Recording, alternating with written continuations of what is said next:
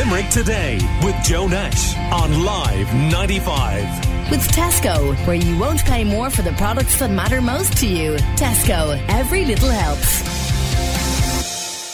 Now, this morning we are talking about antibiotics. 'Tis the season for them. They have their place in modern medicine, and I'm sure most of you listening have taken antibiotics at some stage in your life. But what should they be used for, and why are we becoming resistant to them? What's the future for antibiotics in conventional medicine? We are joined by Dr. Patrick Stapleton, who's a consultant and microbiologist at UHL this morning. Good morning to you, Doctor. Good morning, Gillian. Thank you. I remember an episode of ER going back years ago, right? Now, I know everybody fancied George Clooney and that, but I liked the other guy, Dr. Mark, you know, the big, tall, baldy fella. And I remember him going out to the emergency room, waiting room, and telling everybody, if anybody's here has got a sore throat, a runny nose and a cough, and they're looking for an antibiotic, go home, you're not going to get one. And I think that was probably 20 years ago. And for those 20 years, people have been telling us antibiotics are not for your common cold. Yeah, and it required watching, I think, for medical students ER when we were in college. But you were here to sort of reiterate that message today, and we have to keep emphasising it because, as you said, antibiotics are amazingly important drugs and really the foundation of modern medicine, and we all have to play our part if we're going to keep them working for us for when we really need them. So antibiotics are used to treat infections caused by bacteria, and they're essentially wonder drugs for that. So previously people might have got, say, a cut in their hand and developed sepsis from that, and there was nothing that could be done. It was often fatal, but that doesn't really happen anymore in the last 70 or so years. And also, in terms of other medical procedures that we do, things like major surgery or chemotherapy for cancer would essentially be impossible if we didn't have antibiotics to control infections afterwards. But we are seeing the rise of antibiotic resistance, as you mentioned, and that's essentially when an antibiotic that would have been used to treat an infection effectively in the past will no longer work for that infection.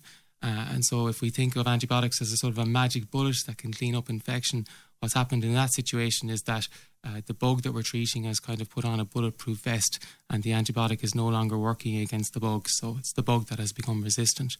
And the reason for that really is due to the overuse of antibiotics and using them for conditions like you mentioned, like colds and flus, where they're not really effective.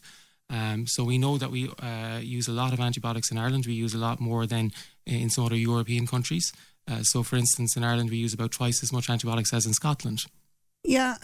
The thing that strikes me here, right, is you can't get, am I right in saying you cannot get an antibiotic without a prescription? Absolutely. Yeah. It's only on prescription from your So basically, GP. It's you lot that are to blame. It's the doctors, because you're prescribing them. I mean, we don't have medical degrees. We go along to our doctors and we give our symptoms.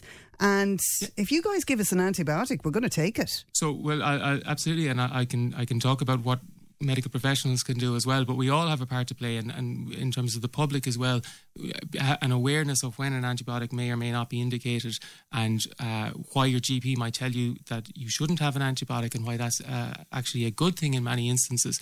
That's the message that we want to get out today. And because we know, even say in Limerick and in the Midwest, we know that we're high users of antibiotics compared to the rest of the country, and there's been some interesting research into why that might be by researchers at the University of Limerick. Well, it's found that, for instance, when people go to their GP, the GPs feel that there's sometimes a pressure to prescribe antibiotics, even if the GP knows that for things like colds and flu, that the antibiotics is unlikely to have or won't have any benefit for that patient. And in fact, it might be exposing the patient to risk of harm. So there are always side effects from antibiotics. Up to 10% of patients who take an antibiotic will experience a side effect, be it a rash or stomach pain or diarrhea. But research by Dr. Jane O'Doherty at the University of Limerick found that GPs, particularly if it's out of hours or if a patient has to pay to see the GP, so they don't have a doctor visit card or a medical card, there could be an expectation there that the GP feels that the patient feels like if they're not getting an antibiotic, that they're not getting the best available treatment. But like you mentioned... No, it's not just that they feel that they're not getting the best available treatment. What they really feel is they're not getting value for their money. Because if you go to the doctor and you're paying €60 to see your GP and he sends you home and says, take some Lemsip and go to bed, you're going to feel like you wasted your money going to see the GP. Sure. Well, like you said, in terms of the ER example, where patients who have a cold and a flu, they were told that they didn't need to be in an emergency department waiting room. So there is a message out there that antibiotics don't work for colds and flus. They're caused by viruses. Antibiotics have no action against them, and they won't make people feel better any quicker. And in terms of what people can do if they get a cold and a flu and they're wondering, should I go to the doctor with this, there's some very helpful websites out there. So undertheweather.ie has great information for common colds, flus, coughs, earaches, about what sort of symptoms people can expect to have, how long they can expect to have them, and measures that they can take that don't require going to a GP. Painkillers that they can take, advice around rest, and advice around how long they can expect to have symptoms. And in many cases, say a sore throat may take a week to resolve, or a cough that's due to a cold may take up to 2 or 3 weeks to resolve. And that's not something that people are necessarily aware of, and that's why they might attend the GP, because they think, it's not getting better after 2 days. But there is information out there that can help people make a decision about whether or not they need to go to a GP. Okay. And then let's have a listen to what the general public, because we all have an idea of what the general public think about antibiotics. But our own Katie went out onto the streets of Limerick City to ask people about antibiotics and when they take them. So let's take a listen. I suppose the one opinion I would have in it is that, and I know from talking to a consultant before, that there is a view out there that when people go to see their local GP and they're being charged 50 quid or whatever, that the GP often feels under pressure to prescribe an antibiotic because they feel that the customer feels that they require value for money or something like that, when in a lot of cases mightn't be the appropriate thing. But it's often driven by the customer as opposed to the doctor. But I suppose really it should be the doctor dictating whether it's required or not. Do any of you have kids? Yeah, we both have kids. Well, my kids are adults now. And would you be kind of the mind to, just get the illness gone, or whatever means? No, it depends. Like if it's a viral infection and it's just, they're a bit nasally, then no. But like if they've, our girl had croup before and she'd need an antibiotic, but she was in a bad way. So no, look, our experience has been doctors have been slow to prescribe, particularly for small kids, 1-year-old, 2-year-old. And I think Ireland's a bit better. Like Spain, you get a lot of Irish people going out to Spain and been able to get stuff in pharmacies over the counter without having to get a script, So I don't know, I think Ireland is the lesser of two evils when you think of it that way. What do you think of superbugs and their resistance to antibiotics? Is it something that's kind of worrying? It is, I suppose. Try and avoid antibiotics as much as possible. They're probably overprescribed, and I find that after taking them I would be more susceptible to lots of other colds and flus throughout the season. So I think sometimes they're given out just as an in case when they're probably not needed, and it's not helping matters. So do you think they are being thrown out a bit willy-nilly? They are, but I'd say they're under pressure as well, because I know while I do feel that way if my kids are sick, I'm delighted when to get antibiotics at the same time, so I'm probably a bit of a hypocrite there. So do you think parents maybe are a bit premature when bringing their kids to the doctor and kind of wanting to get them on antibiotic, maybe just out of worry themselves? But do you think in the long run it mightn't be the best idea? Yeah, definitely. I especially see it with kids. Once they're prescribed antibiotics, you can be sure that they're going to pick up other things. But sometimes, it is the only way to get rid of the sickness that they have. So if you prolong it, you just see them suffering, So when was the last time you had to be prescribed antibiotics? 6 months ago. I would rarely go to the doctor, to be honest. It's a man thing. Do you think that maybe the doctors give out antibiotics a bit too willy-nilly? Always, yeah. Always. I think that's the first thing they do give out. It's just antibiotics. It just feels like that it's going to cure people quite easy. It doesn't matter what the illness is. So, yeah, I do think so.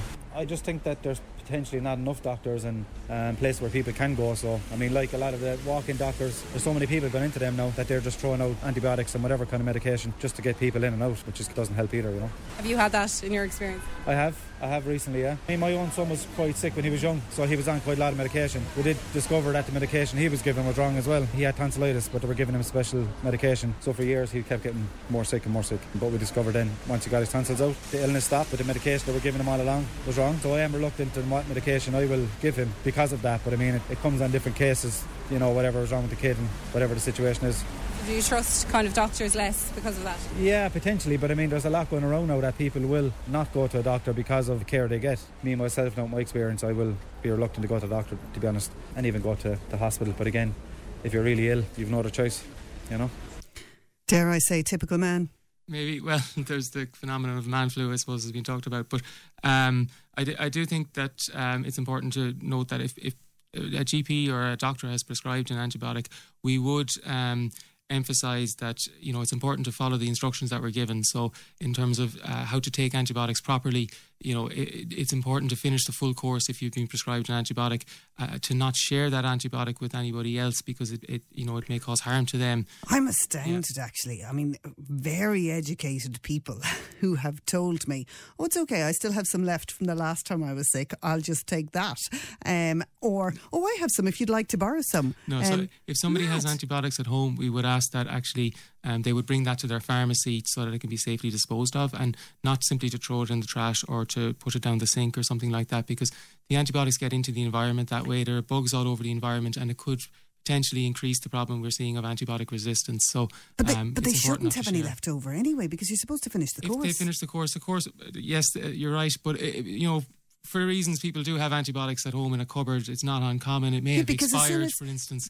But people also feel as soon as they feel better, I don't need to take any more any more of the course. That's incorrect, though. That's isn't incorrect. Yeah, absolutely. That's something that could lead on to antibiotic resistance as well. So important to take the antibiotics as directed, always to complete the course that your doctor has prescribed for you. And if you do have anything at home in the cupboard, do please bring it into your pharmacist for safe disposal. What about the flu jab? So we're encouraging people to get the flu jab. It's not too late to get it this year.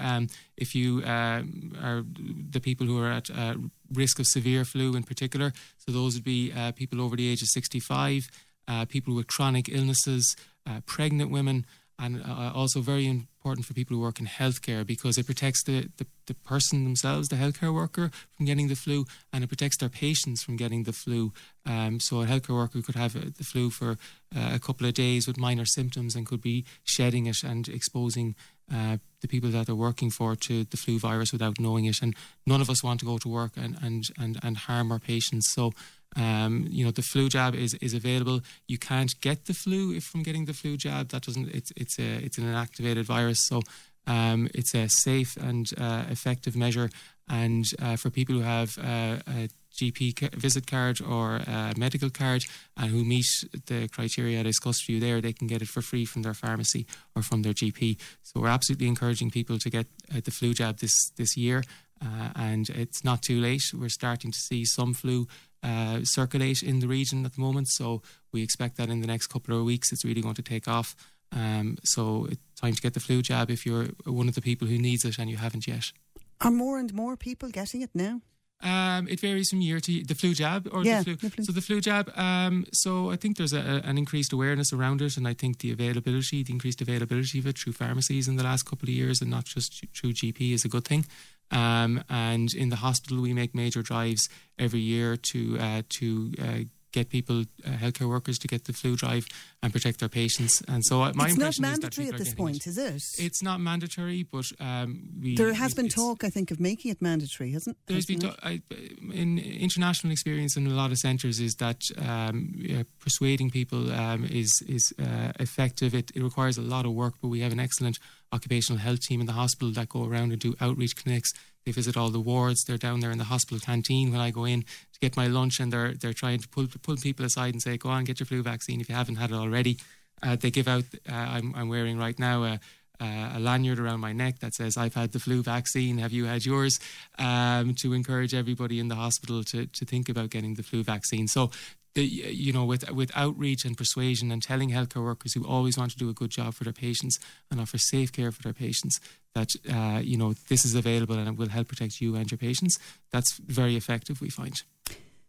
And what about the flu itself? We hear rumours every year about, particular virus. I think the Australian virus. It does usually go to Australia first. It's usually Australia first because their winter season is before when we're having our summer. Yes, and then it comes over here. I mean, are we looking forward to a particularly bad flu season this year, or what? We don't know. I suppose we never really know until it hits us. The last particularly bad flu season we had in Ireland, I think, was 2013. Would that have been a swine flu year? I don't know if it was the swine flu or a different variant of the influenza A virus that year. That the particular swine flu was a particular problem in 2009. Okay. We won't know until we look at the figures from sort of December and January what the predominant circulating virus in Ireland will be. And, the Australian experience may not necessarily be applicable to what we see in the Northern Hemisphere and in Ireland this year. So I think it's too early to say. But, any year there's a potential for it to be a bad flu year. And really what we can do is prepare the hospital. So we have winter preparedness and flu preparedness actions that we take every year. And we can prepare our healthcare workers by telling them to get the flu vaccine, and the public can do their part as well by getting the flu vaccine if they're in those vulnerable groups that would be at risk of getting a very severe flu infection that could land them up in the hospital, for instance.